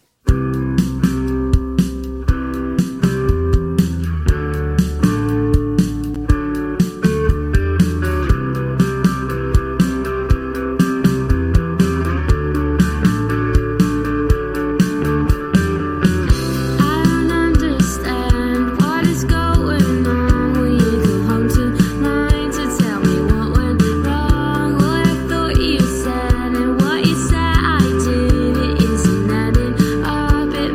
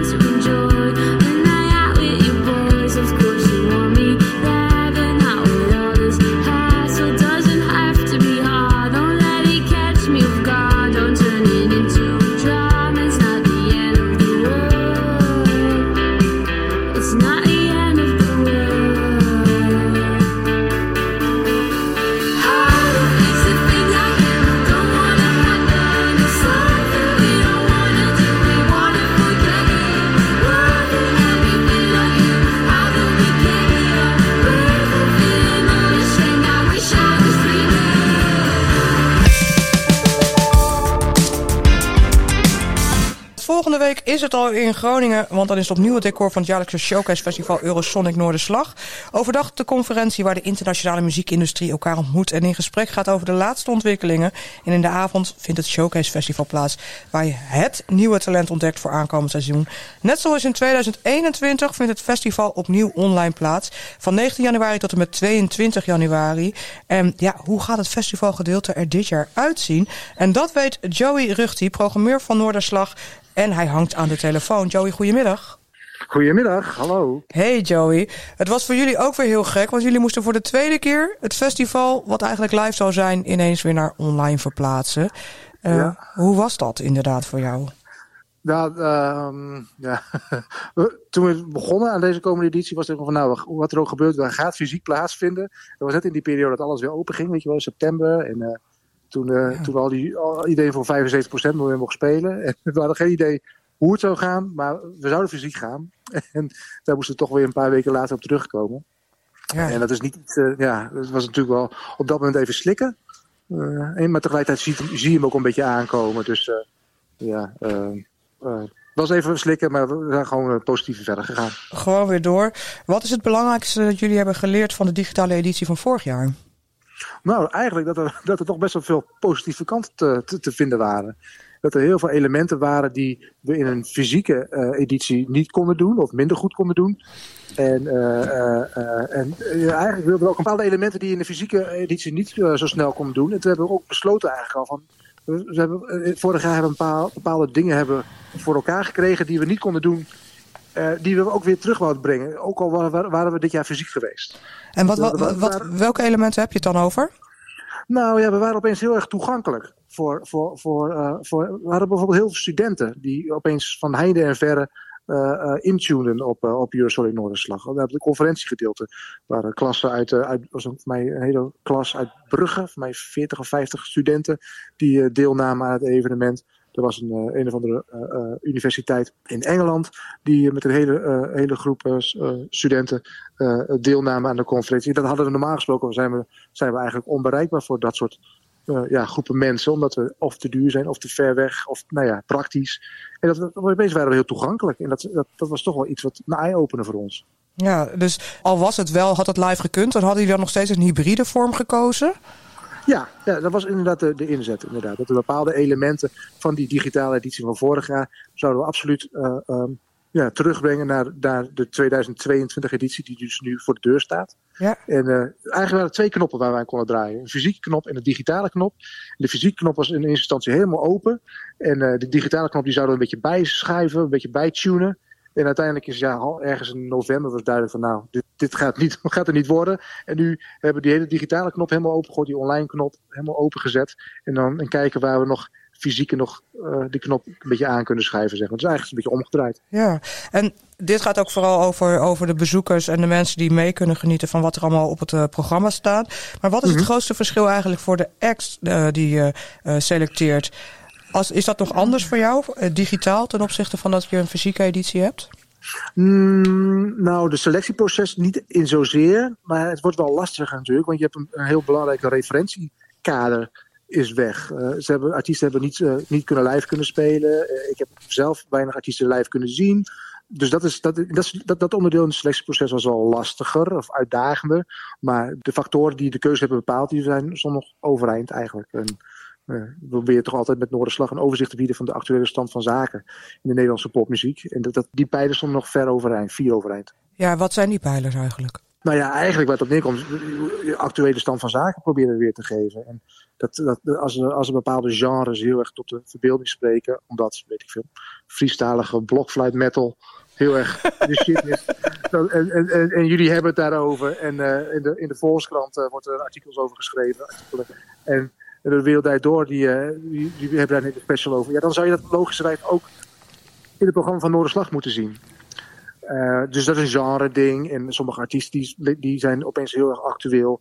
Vrouwtje bijvoorbeeld. Die is niet specifiek een genre of zo. Maar vorig jaar stond zij daar omdat zij een bepaalde actualiteitswaarde om haar heen hing. Ja. En dat was niet het live spelen. Want dat had ze op dat moment eigenlijk helemaal nog niet gedaan. Nee. Nee, natuurlijk niet. Er is bij jou ook van alles aan de hand trouwens op de achtergrond. Ben jij in de Oosterpoort of waar ben jij? Ja, ik ben nu in de Oosterpoort. We zijn nu al flink aan het opbouwen. Dat is een beetje raar, maar het is een beetje stilte voor de storm. Dus hier allemaal decorstukken al voorbij rollen en podia worden opgebouwd. Want ja, er gaat wel een en ander gebeuren in de komende dagen. Ja, want hoe gaat dat er uitzien? Die acts die optreden dit jaar voor Noorderslag? Nou, de festivalgedeelte is eigenlijk hetzelfde principe als vorig jaar. Dus we gaan alle artiesten die zijn uitgenodigd voor Eurosonic Noorderslag worden gevraagd om toch nog naar Groningen te komen om een sessie op te nemen. Ja. En die worden dan uiteindelijk, allemaal die sessies worden in het digitale festivalplatform gepresenteerd. Dus al die showcases, meerdere kanalen. Dit jaar heb je 3 kanalen per dag. Dan kun je op kanaal 1 bijvoorbeeld Peer Blom zien. En op kanaal 2 op datzelfde moment speelt Bob Upside of iets anders. Ja? POM bijvoorbeeld. En dus dat gaat dan de komende dagen allemaal opgenomen worden. En de conferentie, het conferentiegedeelte van Eurosonic Noorderslag was grotendeels fysiek in de Oosterpoort. Tenminste, de opnames zijn in de Oosterpoort. Vorig jaar waren alle conferenties gewoon, iedereen zat thuis achter zijn Zoom-schermpje. Ja, klopt. En nu zullen we toch ook heel veel panels gewoon live in de Oosterpoort plaatsvinden. En in plaats van publiek in de zaal zitten dan een cameramensen in de zaal die het dan, waardoor je het kunt volgen, zeg maar. Maar er is meer interactie tussen de panelleden dan vorig jaar. Ja, precies. Ja, nee, precies. En ik wil toch met jou ook even kijken naar die artiesten die dan 's avonds eigenlijk op Noorderslag. Hè? Want jij doet vooral de programmering voor Noorderslag, toch? Of ook voor Eurosonic? Ja, nee, ik ben verantwoordelijk voor de boeking van alle Nederlandse artiesten tijdens Eurosonic Noorderslag. Wat zijn de namen die er uitspringen? Waar heb jij zelf het meeste zin in? Oh, dat is wel lastig, joh. Dat is een beetje een vraag aan wat is je favoriete kindje, zeg maar. Ja, dat vraag ik gewoon. Oh, ja. Sophie's Choice is Joey's Choice. Ik zou eens even te denken. Ik ben nu natuurlijk wel met een grap, hè, dus er moet wel iets uit Amsterdam zijn. Nee hoor, grap is zeker, het mag. Als dat het voor jou makkelijker maakt. Maar ik ben gewoon heel benieuwd, we hebben toch contact met Groningen nu. Wat is jou opgevallen? Waar ben je trots op dat het gelukt is? Laat ik het dan zo vragen. Nou, dat is een beetje lastig. Ik merk wel dat is een bepaalde van die trends, van die genres die heel erg een beetje opkomen en dan weer naar beneden gaan. Een paar jaar geleden was heel veel Nederlandstalige hiphop. Nee, dat is nu een beetje gaan liggen. Het is er nog steeds hoor. En het is nog steeds, maar het is niet meer zo booming als een paar jaar terug. Vorig jaar was heel erg het protest. Hè. Dat protest kwam heel erg duidelijk voor bij artiesten als Hang Youth, maar ook bij Sophie Straat. Ja. Dus al die ontwikkelingen zijpelen toch wel gewoon door deze komende editie. En ik zie heel veel nieuw opkomend talent. Dus heel veel mensen denken van er gebeurt waarschijnlijk heel weinig nu in deze coronatijd. Maar ik zie heel veel nieuw talent opkomen. Waarbij we misschien wel 3 edities van Noorderslag hadden kunnen organiseren. Zoveel. Nou, misschien is dat... Rita veert ook helemaal op hier en ik ook. Maar misschien is dat helemaal geen slecht idee. Nou, misschien zomereditie. Wel. Ja, een zomereditie. Of ieder kwartaal gewoon het beste van Noorderslag. Dat zou een optie zijn. Maar het is een beetje... sommige je hebt jaren van oogsten en jaren van zaaien, zeg maar. En ik merk dat het dit jaar echt wel oogst is van nieuw talent. En het gaat met zo'n golfbeweging. Dus het ene jaar heb je heel veel opkomend talent. En de andere jaren is het een beetje meer oogsten. Ja. Hey, ik kan me herinneren van vorig jaar, want het was echt een ontzettend speciale editie online. Maar dat was echt heel bijzonder dat jullie als een van de eerste echt zo'n enorm platform hadden. Met name ook voor de conferentie. En s'avonds dan al die shows die je kon kijken, die je ook nog heel lang hebt kunnen terugkijken. Hoe zit dat dit jaar precies? Want de conferentie kun je een kaartje verkopen, maar kan iedereen meegenieten van de muziek of moet je daar ook een kaartje voor kopen? Nee, dat is het leuke. Ook het muziekgedeelte s'avonds is ook dit jaar weer gewoon voor alles en iedereen gratis toegankelijk. Wereldwijd. Dus ook al zit je op Curaçao of ergens in Seoul, je zou het gewoon moeten kunnen volgen. Dus geen geoblocking. Nee. En via het platform wat gaat draaien vanaf elke avond vanaf 8:00. Dus we kunnen gewoon allemaal meegenieten van in elk geval alle Nederlandse acts die jij geprogrammeerd hebt tijdens deze editie. Absoluut. En als je kijkt naar internationaal, is er een focusland dit jaar? We hadden een focus op Spanje, maar vanwege de pandemie hebben we dat nu uitgesteld tot 2023. Okay. En het is gewoon één grote potpourri. Want die buitenlandse artiesten konden natuurlijk niet naar Groningen komen om een sessie op te nemen. Nee. Dus die zijn gevraagd om in eigen land een sessie op te nemen. Dus heel veel Engelse artiesten zijn naar de studio's van BBC gegaan om daar een sessie op te nemen. In België zijn ze naar de studio's gegaan van de AB in Brussel om daar sessies op te nemen. Dus ja, dat maakt Eurosonic ook wel grappiger dit jaar. Want de verscheidenheid is altijd al heel groot van al die verschillende landen. Ja. Maar nu zie je ook gewoon heel veel verscheidenheid in de setting. En sommige artiesten die kunnen heel goed zichzelf presenteren door een lens. En anderen weet je wel, een punkband, die moet je toch... die kan af en toe een beetje statisch overkomen. Dus die zoeken weer een andere manier om van het beeldscherm af te knallen. Dus ik ben heel benieuwd hoe dat met al die honderden extra gaat zijn dit jaar. Ja, ik ook. Ja, het zijn er veel, hè? Ik heb deze week kondigen jullie ook de laatste namen aan. Wie zijn er nog bijgekomen vanuit Nederland? Nou, er zijn ook een paar Amsterdamse artiesten bij. Als ik zo... toch nog? Ja, toch wel. Want ik wist dat ik hier vandaag bij jullie te gast mocht zijn. Even kijken. Merel gaat komen, of nog? En Wies. Nice. En Pom. Oh ja. Tinlikker. En Cloud Service. Die zijn ook nog bevestigd. Maar zijn dit dan de laatste namen die jullie aankondigen? Komen jullie vlak voor het festival? Als het goed is, zijn het wel de laatste namen. Maar kijk, het voordeel van een digitale editie is ook... Het is nooit klaar eigenlijk. Hè? Ik bedoel, als wij een nieuw artiest ontdekken een week voor... of een paar dagen voor Noorderslag... dan zou het in principe nog kunnen presenteren. Omdat dat is allemaal digitaal. Ja. Dus als er nog ergens een opname is... of we hebben nog een zaal die nog leeg is tijdens... dan kunnen de mensen gewoon naar binnen schuiven. Nou, bijvoorbeeld. En dan stuigt het gewoon op. En ik vind het eigenlijk alleen maar kansen bieden, hoor. Die online omgeving. Ook bij de conferentie zijn bepaalde dingen die normaal gesproken... gasten of sprekers die niet bereikbaar zijn... Ja, die kunnen nu gewoon vanuit hun kantoor in Los Angeles... kunnen ze gewoon inbellen. En alsnog deelnemen aan een panel of een keynote geven. Ja. En ja... Dat is ook van die dingen die in de fysieke wereld gewoon lastiger waren. En nu wel kunnen. Ja, dat ben ik helemaal met je eens. En ondanks dat we allemaal weer willen genieten... zo aan de bar met een biertje... lekker in zo'n zweterige zaal... en van de een naar de andere kant van Groningen... crossen op je OV-fiets... ben ik heel blij toch dat dit op deze manier gebeurt. Tot slot wil ik van jou dan nog wel weten... wat is het effect op de artiesten... de learnings van vorig jaar... wat mogen de artiesten die nu daar voor het eerst Noorderslag spelen... wat mogen ze verwachten? Biedt het inderdaad perspectief voor hun zichtbaarheid?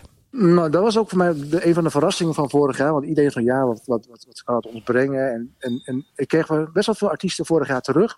Dat ze ondanks het feit dat het een digitale editie was... dat ze er heel veel momentum hebben kunnen opbouwen... naar aanleiding van Noorderslag. Of in aanloop naar Noorderslag. De manager van Vrouwtje zei dat. We hebben toch kunnen oppakken en kunnen aangrijpen om... weet ik veel, een plaat uit te brengen. Of een EP was dat volgens mij op dat moment... En daar heel veel airplay mee kunnen krijgen. Je ziet ook gewoon in de playlisten bij de radiostations... dat zij inderdaad gewoon het programma van Noorderslag wel in de gaten houden. En dat zij bepaalde artiesten gaan playlisten... naar aanleiding van Noorderslag. Dus The Vice is ook zo'n voorbeeld. Die hebben gewoon vorig jaar een Noorderslag. Ze komen toevallig uit Groningen, dus ik volg het wel dichtbij. Ja. Maar zij hebben Noorderslag aan kunnen grijpen... om momentum op te bouwen, een verhaal te creëren... Weet je, het maakt niet een carrière, maar het kan wel een bepaalde platform of een bepaald radertje in het geheel zijn, zeg maar. Ja, en natuurlijk ook wel dat het natuurlijk online, die optredens die zijn heel lang online blijven staan. Dus je hebt ook iets om naar te verwijzen, toch, qua content? Ja, dat klopt. Daar hebben veel artiesten ook gebruik van kunnen maken, inderdaad. Maar ja, het is wat jij zegt. Het is toch anders dan normaal dat je in een zweterig café naar een artiest staat te kijken. Maar het biedt ook wel weer kansen die er normaal gesproken niet zijn. 50-50. Ja. Nou, ik wens jou heel veel succes en plezier ook. Want jij bent daar dus wel live bij heel veel van die optredens. En wij gaan lekker genieten vanuit huis. Eurosonic Noorderslag 2022. Jij mocht nog wel een liedje meenemen, Joey. Want wij wilden weten wat er in jouw hoofd op gaat. En waar jij zin in hebt, welk talent jij in de spotlight wilde zetten. En voor wie heb jij gekozen? Ja. Bob uit Zuid. Uit Zuid-Groningen, Zuid-Amsterdam, Zuid-Rotterdam? Van mij komen ze uit 020, uit Amsterdam. En het grappige was... Ik krijg natuurlijk heel veel artiesten melden zich aan... voor de selectieprocedure van Noorderslag. En dat moet ik altijd... ik luister alles, echt alles. En dit was een van de artiesten die me opviel... bij het beluisteren van al die inzendingen. Ik dacht van, deze moet ik in de gaten houden. Wat is dit? Dit klinkt heel tof. En dat is ook grappig, het nummer dat jullie zo gaan draaien. Dat was het eerste nummer dat ik hoorde. Ik dacht van, dit heb ik nog nooit gehoord. Een rare naam. Ik ga dit volgen. En later kwam alles op zijn plek. En was het een van de eerste artiesten die ik heb geboekt voor dit jaar. Bob uit Zuid. Nou, super veel dank Joey. Nogmaals heel veel plezier en succes. En wij gaan hier luisteren en genieten van Bob uit Zuid met karpervissen.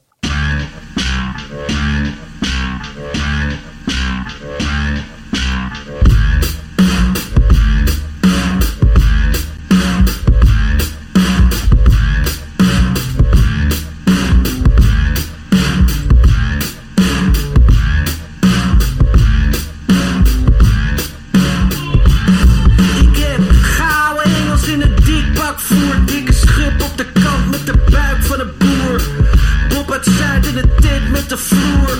Mijn visschuur lijkt op de Carrefour. Shimano jas aan die met schaapsel gevoerd. Ik draag kankerdure laars in mijn opklapstoel. Vis tv komt kijken wat ik doe. Trek een vark uit het water. Snap je dat gevoel? Ik vis. Ik vis op karper. Snap je dat gevoel? Ik vis. Ik vis op karper. Snap je dat gevoel? Mijn initialen op mijn visdoos rechts.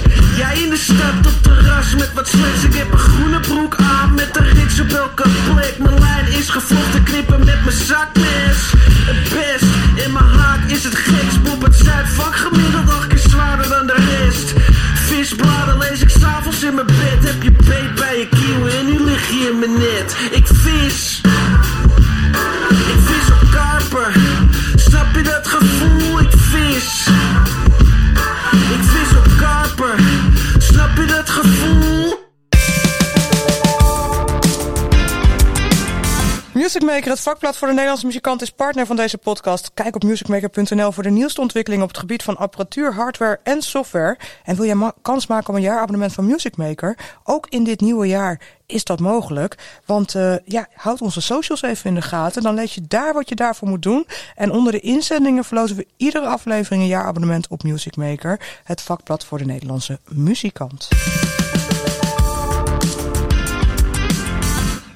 Lekker nummer, hè? Ja. Ja, echt zo. Leuk. Wat jij eigenlijk zo straks zei, Rita. Als je dan toch bovenop die stapel wil komen te liggen, moet je dus echt iets anders doen. Volgens mij wordt dit ook wel wat. Ik ken ook alleen maar dit nummer, hoor, maar er komt een album aan op Excelsior. Hip-hop in Nederland, dat gaat hartstikke goed. Maar ik vond het muzikaal de laatste jaren een beetje allemaal hetzelfde. Ik vond die sound niet mooi. Maar dit is weer zo anders. Het gaat wel weer een beetje terug naar zeg maar het Beastie Boys geluid. Ja, heel erg. Maar ik vind het wel spannender. Er zitten veel meer gekke dingen in. Het is ook een absurde tekst. En er zitten fijne geluiden in.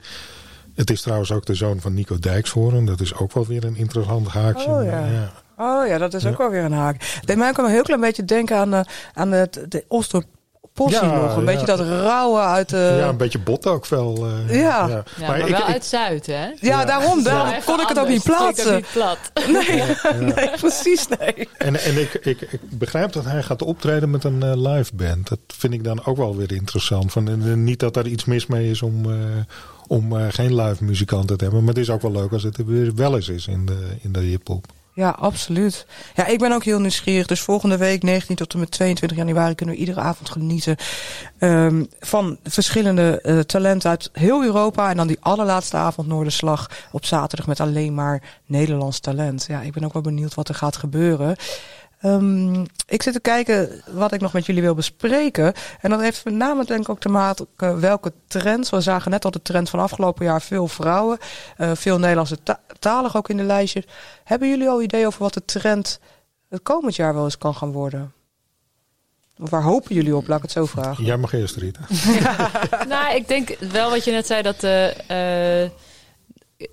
Kijk, Joey zei dat net ook van hiphop is natuurlijk gewoon... dat is eigenlijk de grootste muziek in Nederland.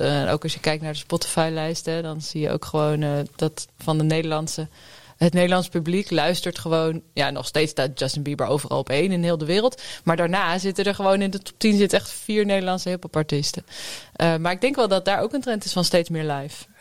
En iets meer van die bubbling beat weg. En iets meer naar misschien wel een beetje Beastie Boys zoals we nu hoorden. Of dat vind ik wel tof. En verder denk ik dat Nederlandse talen gewoon doorzet.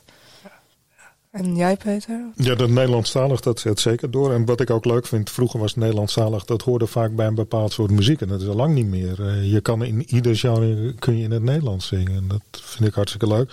Maar hip-hop vind ik ook leuk, maar ik zou graag, we hebben het ook, wat zou je graag zien als trend? Ik zou ook best wel willen zien of willen horen dat in die hoek wat meer gezongen gaat worden. Ook weer helemaal niks mis met de rapper, maar ik hou zelf erg van soulmuziek. Een moderne versie van soulmuziek ga ik maar weer eens zingen. Vroeger had je dat ook wel in hip-hop nummers dat het afgewisseld werd. Hè? Ja. Dat zou ik graag wel weer terug horen komen. Ik hoop dat zij ook luisteren dan naar deze podcast, want dat vind ik een goed idee. Okay. Ja, dan gaan we daarop inzetten. Ja. Jij doet nog een panel. Jij doet meerdere panels ook dit jaar op Eurosonic Noorderslag. Ook dat was allemaal een beetje veel last minute. Moest alles digitaal. Gelukkig, zoals Joey net al vertelde, gaan we dat live in de zaal doen. En dan met een aantal panelleden op afstand. Maar jij doet een panel over hoe kun je artiest zijn in tijden van corona. Ja, of eigenlijk kun je artiest zijn in tijden van corona. Dus we stellen hem wel iets scherper. En ik ben nu wel weer iets optimistischer. Maar als het de komende winters nog steeds zo is, dan is het eigenlijk een soort seizoensarbeid geworden. Mm-hmm. Ja, dus kan het dan wel? Dat is even de vraag. Kun je ondernemen? Kun je je winkeltje draaiende houden? In tijden van corona. Daar heb jij natuurlijk over nagedacht. Hoe zit jij daarin? Vanuit al die petten die je op hebt en zelf ook toch in de kern ook nog steeds artiest. Hoe zit jij daarin? Ik denk dat het heel erg te maken heeft met de mentaliteit van de artiest zelf. Waar die staat in zijn of haar carrière. Ik zie dat de hele jonge mensen die net beginnen, die zijn gewoon heel veerkrachtig. Die zijn heel jong. De mensen die al echt zijn doorgebroken en verder zijn, die hebben zoiets van, nou, weet je, ik heb ook wel wat inkomsten uit auteursrechten, lopen wat meer door. Ik kan nog wel even door, weet je. Ik ga weer mooie dingen maken. Maar juist een beetje, denk ik, die beginnend mid-career, zeg maar, de mensen die net echt een stap gingen zetten. Ik denk dat het vooral voor die groep echt wel de vraag is, ga ik hiermee door of niet? Ja. Nou, die vraag wordt hopelijk volgende week een beetje ook weer beantwoord aan de hand van het panel wat jij gaat leiden op Eurosonic. En voor jou, Peter, kun je muziekjournalist zijn in tijden van corona? Dat kan wel, maar je moet je beperken tot het doen van de interviews en het luisteren en beoordelen van platen.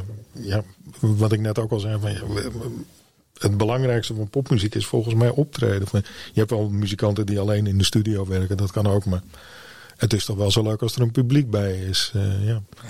Dus ik hoop dat dat echt wel weer terugkomt. Op weg hier naartoe kwam ik net langs Paradies. En toen denk ik, oh jezus, hoe lang is dat al geleden dat ik hier een concert zag. Gisteren interviewde ik de nieuwe directeur van de Melkweg, Laura Vogelzang. Ja. En als je dan in zo'n gebouw doorloopt, daar rondloopt, dan denk je, dit klopt helemaal niet. En dat gebouw is er ook helemaal klaar voor om ons allemaal weer te ontvangen. Ja. Ik sprak 2 van die mannen die daar van de techniek zijn. Zeiden, alles wat te schilderen valt, dat hebben we nu wel geschilderd. Ja. Ze hadden gelukkig nog ontdekt dat het trappenhuis ook nog wel weer een beurtje kon gebruiken. Maar voor de rest, alles is opgeknapt, alles is klaar. De deuren kunnen open. Als het weer zodra het kan, dan kan het weer van start. Ja, ik ben heel benieuwd en ik hoop het ook echt oprecht. En ik verwacht ook zelf eigenlijk, ik weet niet hoe jullie daar naar kijken, dat het ook een grote kans is voor Nederlands talent. Want zodra de deuren open gaan, dan zullen zij als eerste die zijn in de buurt. Dus laat ik hopen dat zij dan ook die plekjes kunnen vullen. Ja, het zal dringen worden. Hè? Er zijn al zoveel concerten uitgesteld. Ook van grote buitenlandse acts. Iedereen wil dat podium. Ook, je zag ook dingen in die eerste zomer. Dus in 2020 zag je ook dingen dat Typhoon opeens ging optreden voor 50 man of zo. Ja. Dat je denkt, hoe moet het dan met de mensen die doorgaan, zeg maar, optreden voor 50 of 100 man? Ja. Ik snap het, hè. Want Typhoon die had mensen, publiek, weet je wel. Maar dat gaan we denk ik ook wel zien. Ja. Wanneer heb jij zelf voor het laatst opgetreden? Gek genoeg niet zo lang geleden, namelijk begin november. Dat was mijn knalweek. Ik ging nog naar allemaal shows en ik heb zelf ook, maar dat was een kleine optreden. Wat eigenlijk een beetje zo half op mijn pad kwam. En ik dacht, ik doe het wel. Maar eigenlijk, mijn laatste project was Wolken. Daar hadden we in België daar best wel veel mee gespeeld. En letterlijk de laatste show van de tour was geloof ik 15 februari. En toen was het, of 10 of zo. Het was echt nog dat iedereen dacht dat dat iets was in China. Precies, ja. Dus daar hadden we allemaal nog helemaal niet door. En toen stonden er nog wel wat dingen die voor de zomer die niet doorgingen. Maar ja, dat was. Ik had daar gewoon heel erg geluk mee. En dat vond ik ook in dat eerste jaar heel duidelijk. De mensen die toevallig dat jaar hun plaat gingen uitbrengen, of dat toevallig het jaar ervoor hadden gedaan, Dat was een heel groot verschil. Ja. Terwijl dat eigenlijk totale willekeur was. Ja, dus nee, ik had daar toen geluk mee. Maar voor mij was het ook wel een logisch moment om wat minder te gaan spelen. Ik bedoel, het kon ook niet anders, maar dat zat er al wel voor mij aan te komen. Tot slot heb ik de vraag die ik aan iedereen stel die hier aan tafel komt. Wie of wat in jouw leven heeft jou iets meegegeven waar je nog iedere dag profijt van hebt in jouw carrière? Begin bij jou, Peter. Wow, ja, dan zou ik een collega moeten noemen natuurlijk. Het kan ook een situatie zijn wat je is overkomen. Jeetje, u overvalt me enigszins met deze vraag. Ja, ik heb vooral heel veel geleerd door te lezen. Hoe doen anderen dat? Niet dat je dat na gaat doen. Maar wel, kijk, dat kan ook. Je kunt een verhaal ook zo en zo beginnen. Je mag ook die vraag stellen. En ik heb zeker in het begin heel veel gehad aan het lezen van Engelse bladen.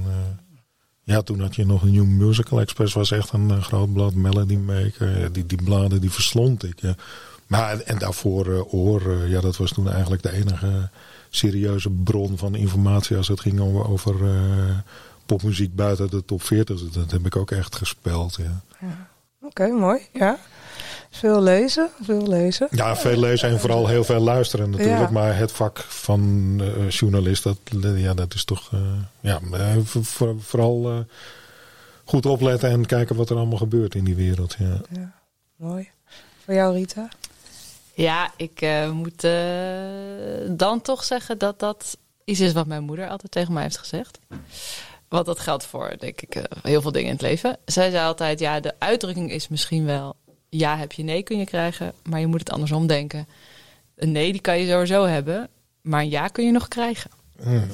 Zeker. En in welke situatie was dat voor jou die eye-opener, dat toch gewoon wijsheid was die je bij je draagt? Tuurlijk, want als puber denk je, ja mam, ja, is goed. Nou, uiteindelijk dat ik op een gegeven moment wel dacht, dit is wel echt waar. Ja, nou, ook wel echt in de muziek toen ik nog echt als muzikant actief was. Het zit hem in allemaal kleine dingen. Dus dat je gewoon, het is gewoon heel spannend bijvoorbeeld om je muziek naar mensen te sturen. En soms geeft het je hele mooie... dan kom ik eigenlijk terug bij Roosmarijn Rijmer. Want mijn begin eigenlijk als muzikant is dat ik naar zo'n panelgesprek ben geweest een keer. Ja, dat was in het Pakhuis de Zwijger. Dat is echt lang geleden. Ja, het moet 2013 dan zijn geweest, denk ik. En daar was zij werd daar geïnterviewd in een panel met allemaal mensen. En toen na afloop heb ik dus mijn iPod, zo lang geleden is dit. Zo'n soort koelkast met zo'n cirkel waar je zo aan kan draaien.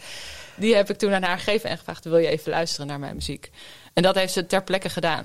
Nice. Ja, en daarna is ze dat liedje gaan draaien. Jee, maar wat goed. Ja. Dus ja. En dat moet je dan toch even durven. Maar bij haar kon je... ze is wel, denk ik, iemand die... er op een hele authentieke manier wel toegankelijk is, zeg maar. Dus dat durfde ik bij haar wel te doen. En dat was ook heel goed. Dat heeft heel goed uitgepakt. Heel mooi. Heel mooi. Dank allebei dat jullie hier wilden zijn en voor jullie verhalen en tips en kennis van ieder zo jullie eigen vakgebieden. 2022 is gestart.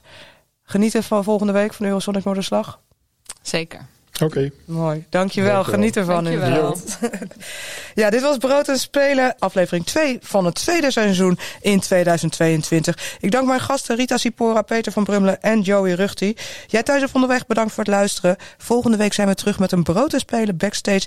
Deze keer gepresenteerd door Lars Kelpin. En wil jij kans maken op een jaarabonnement van Music Maker, partner van deze podcast en het vakblad voor de muzikant? Hou dan onze socials in de gaten en dan lees je daar wat je daarvoor moet doen. @Brood en Spelen podcast zijn we op Instagram. Tot slot laat ik je achter met muziek. Een van die talenten die vorig jaar toch is doorgebroken, ondanks corona. Misschien is het wel een teken. Je hoort Vrouwtje.